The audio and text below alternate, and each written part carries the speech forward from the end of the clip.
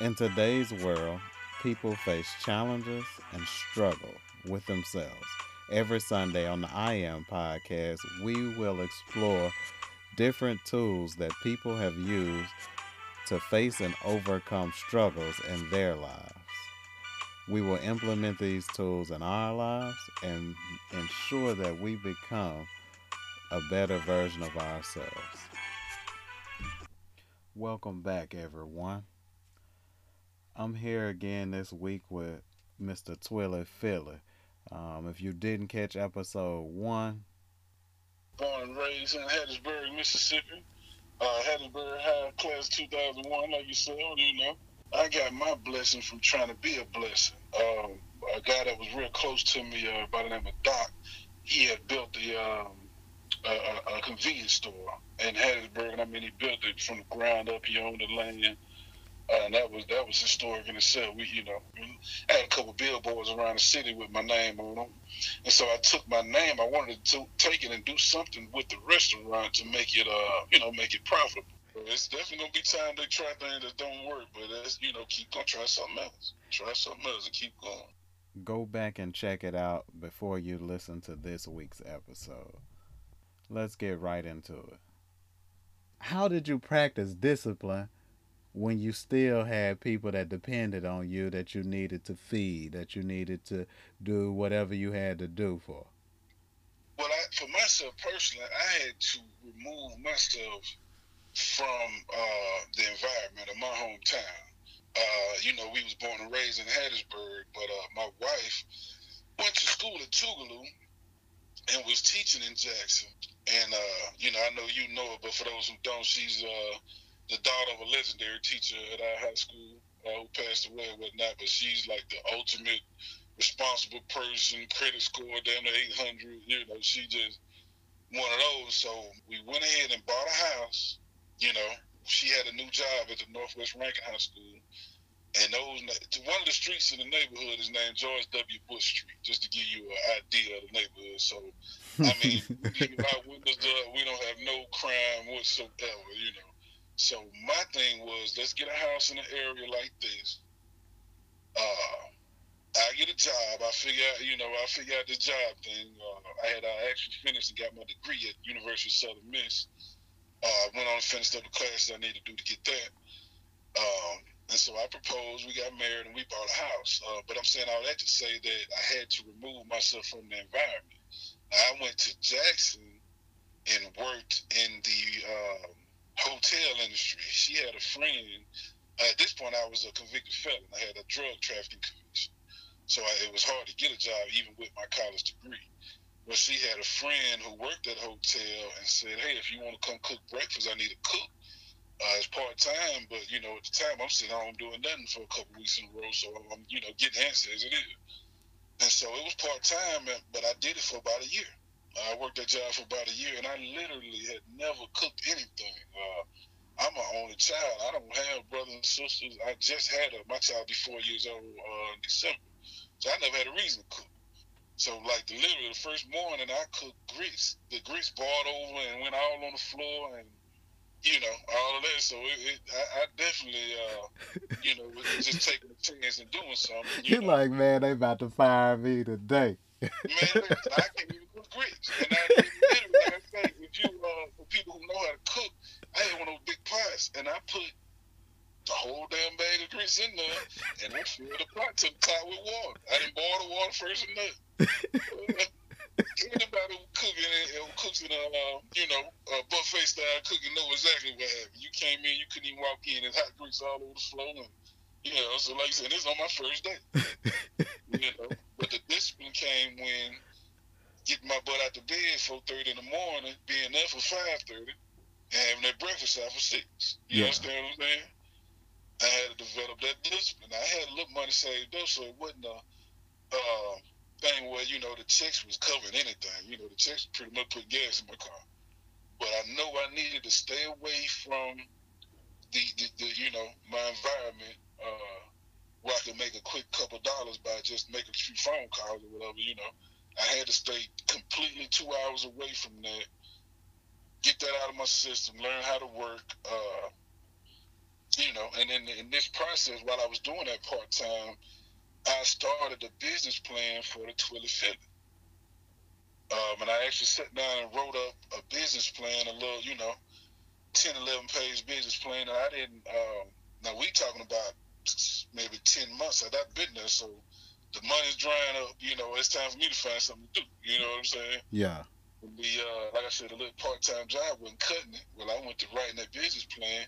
My dad stumbled across it while he was up there visiting and surprised me with a little grill, a gas grill.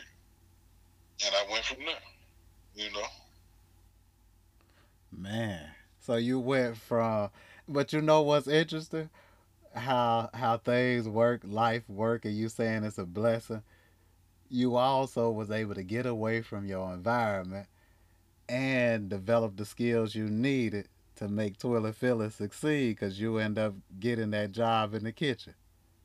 Right, and actually now, and to fill in the gap on that, I got the job in the kitchen, but of course, like I said, it had been a year or so it passed, and my money, was kind of drying up, so I had to get another job. I got a job at Crystals, like a manager, a job at Crystals, using my degree or whatever.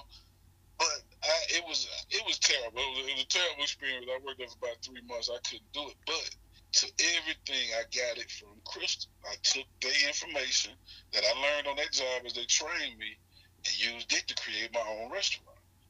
Because I know everything now. Now I know how to run a Crystal, so what's stopping me from, opening my own thing? So I had to step out on faith, but I'm saying faith. I had my knowledge. I had the knowledge from them. And then at that time, the people who was renting out the kitchen, Doc's Kitchen, his family had took it. They didn't like it for a while, so they rented out to somebody else. Well, that person was leaving. And then that brother called me. He just kind of mentioned, like, yeah, the kitchen's going. You think you want to run it? Well, at this point, I'm ready to leave Crystals. I got the information. I got the sandwich. And all I got to do is put hamburgers and chicken tenders and everything else with it. Let's go. And there it is. Yes, sir. I like the way you reframe that thinking because you get a lot of people like, damn, man, I work at McDonald's or I do this or I do that. But you took that time, even though it was a shitty situation, and you end up developing your business and how you run it, and you kind of just use what you could from the bullshit situation you was in. Right, right. And I learned from their mistakes. I looked at everything that made the situation bullshit, and I don't do that in turn in my restaurant. Like, for instance, one of the things that they would do to save payroll, if it's kind of slow, you send people home. But now you got people who drove 20 minutes, got a babysitter, and did all this to get to work. Well, you losing good people like that because they're going to say, well, hell, I'm going to work for McDonald's. I ain't got time to keep coming up here. You're going to send me home. I do not send any good, you know how you have some employees that you don't care if they're not because they're not doing nothing no way.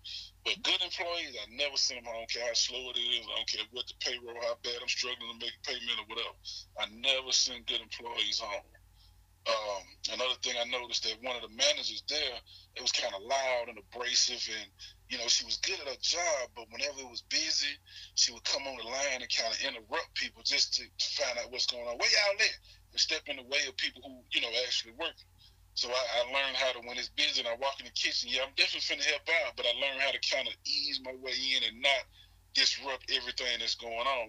So like I said, I'm saying all that to say that a lot of picking up game and learning from other people's mistakes is what a lot of us kind of miss out on that. Worried about this, worried about that, but just pay attention to what's around you and watch what everybody, all the things you complain about, figure out what's making them wrong and correct them, when it's your turn. Exactly, because if you could solve somebody's problem, you can get paid for it. Oh man, every day of the week. You know how much money the guy who make pockets and pay every time Levi sold pockets and the penny got to pay him? You understand what I'm saying? Like, it's people who make money, man, in so many ways. It's so many ways. Exactly. The people who make the cup for Starbucks. Come on, man. They got to get paid. Exactly. They got to get paid per cup. You understand what I'm saying? And less overhead. Yes, sir. Yes, sir. But like I said, it's all about application and applying yourself, man. One of the things I always say when I talk to kids students or whatever, is like, I'm gonna give y'all about 30 minutes a game, and I'm gonna give it to you free. I'm gonna give it to you by the gallon. I'm gonna give it to you by the teaspoon. But the thing about it is this: it ain't gonna work regardless if you ain't focused. The people here that's gonna make it, right now you gonna make it. It ain't nothing I can say to you that's gonna help you or hurt you. You know right now what you gonna do. And the people who ain't gonna make it, right now you ain't gonna make it. But you just gonna get it their way. But it ain't gonna matter because they gonna make it anyway. And that is by the gallon. That ain't no teaspoon. It ain't a lot of people that's gonna tell you straight up like that. Yeah, because like I said, they gonna pussyfoot with you, and everybody can do this now. Yeah, everybody can, but we all know. Listen, fam, you gonna make it or you ain't. We know plenty of guys who had all kind of sense and could have did this, did that, but they ended up where they ended up because they didn't apply themselves. Yeah. They didn't have a discipline. They didn't find that discipline. You have to find it and apply it. Here at the I Am podcast, man, I try to link the world with people who got real life stories who have overcome a lot of obstacles. What would you tell those people, man, that don't see anything else but their current situation? Yeah, it's tough. It's tough because you got some situations where it's so much bullshit involved where you can't see past it, and I can relate. I definitely had some dark days in my time.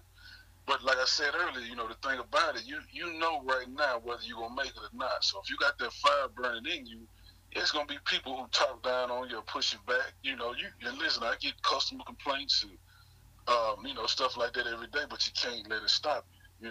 It's it has to be no quitting. Quitting can never be an option. You can switch directions, you can change which way you're going, you can switch your GPS, but you can't take your foot off the pedal. You got to keep going. And you got to get past that, and just realize that the days are gonna pass regardless. Whether you put the effort in and time in to get where you want to go, 10 years from now is gonna be 10 years from now regardless. So the question you got to ask yourself is: can you say you actually tried to become what you want to become, or did you just remain what you are? And that's something you got to talk to the person in the mirror about. But the person in my mirror won't have it. You understand what I'm saying? He's not going to accept anything mediocre, never has, never will. And even during the times when we was forced to apply discipline and do things that really didn't produce on the level that we wish, we still maintained integrity and knew that wasn't the end of the road. Yeah. So always know that, you only thing that can stop you is you. Nothing else in this world can stop you. Regardless of what people say, they can't stop you. That's just their opinion. But their opinion doesn't make you go or stop. Only thing that can stop you is you. Again, giving it to them by the gallon, not by the teaspoon. Yeah, man, we ain't got that kind of time. Each week I ask the guests to give, because I'm big on affirmations. So, and that's kind of like positive self-talk, kind of like you said, man, looking in the mirror, coming to grips with yourself, because you define you, nobody else. And so I asked the guest to give an I am statement or an I am affirmation that our listeners can implement into their daily lives. If it's one I am affirmation that you could give someone to tell themselves in the mirror when it's just them and they self in the mirror, man, and they got a man up or woman up, what would that I am statement be? I would have to sum it up with I am worthy. I would think that that's the thing that each and every individual needs to know, that they are worthy. They are worthy of fulfilling their dreams. They are worthy of becoming the things they want to become and having the life they want to live. Even if you are, I hear a lot of women say they want husbands or, stuff like that. That's something that, that's definitely a different whole conversation. But you still are worthy. Everyone's worthy to become everything that they want to become and be everything they, get everything they want to have. And I think that's the main important thing, to know that you are worthy, that you are valuable, and that you deserve everything you want. Anything you're willing to have, anything you're willing to work hard for, you deserve. I am worthy. I am valuable. I like both of those. For sure. So before we end it out, man, let me say loud and clear, man, I'm proud, brother. I'm proud to be on this podcast with you. Like you say, We came up together. I watched you. You watched me, man. I'm proud. You spread your wings. You left town. You know, a lot of us were scared to go past the coast. You understand what I'm saying? Where we from? And you went from Louisiana to California and rocking and rolling the whole way, man. I ain't skipped a beat, brother. So I'm proud of you. I'm proud to be a part of the podcast. And, you know, anything Twilly Philly can do for you, brother, I ain't got to tell you. The door is always open.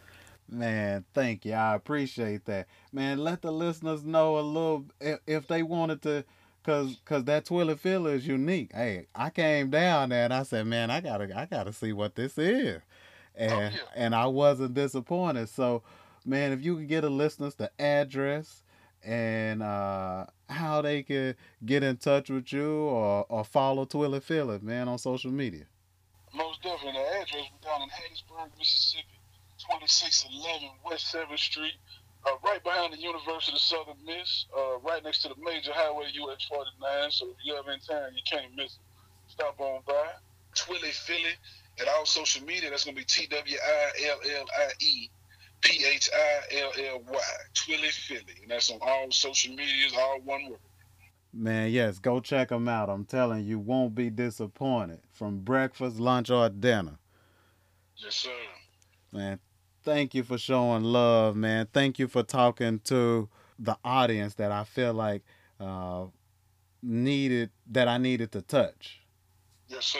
Yes, sir. Anytime, brother. Anytime, brother. You know, personal and professional. Anything you ever need from me, brother, you got it. All right. And there you have it. Join us next week. And don't forget throughout the week to go on my social media pages and leave comments. If there was any questions that I didn't ask that you would like Mr. Twiller Filler to answer, go on there, leave a question, leave a comment, and I'll make sure that we get your questions answered. Also, hit like and give me some claps on Anchor or Google Podcasts. I would really appreciate that. Have a great week.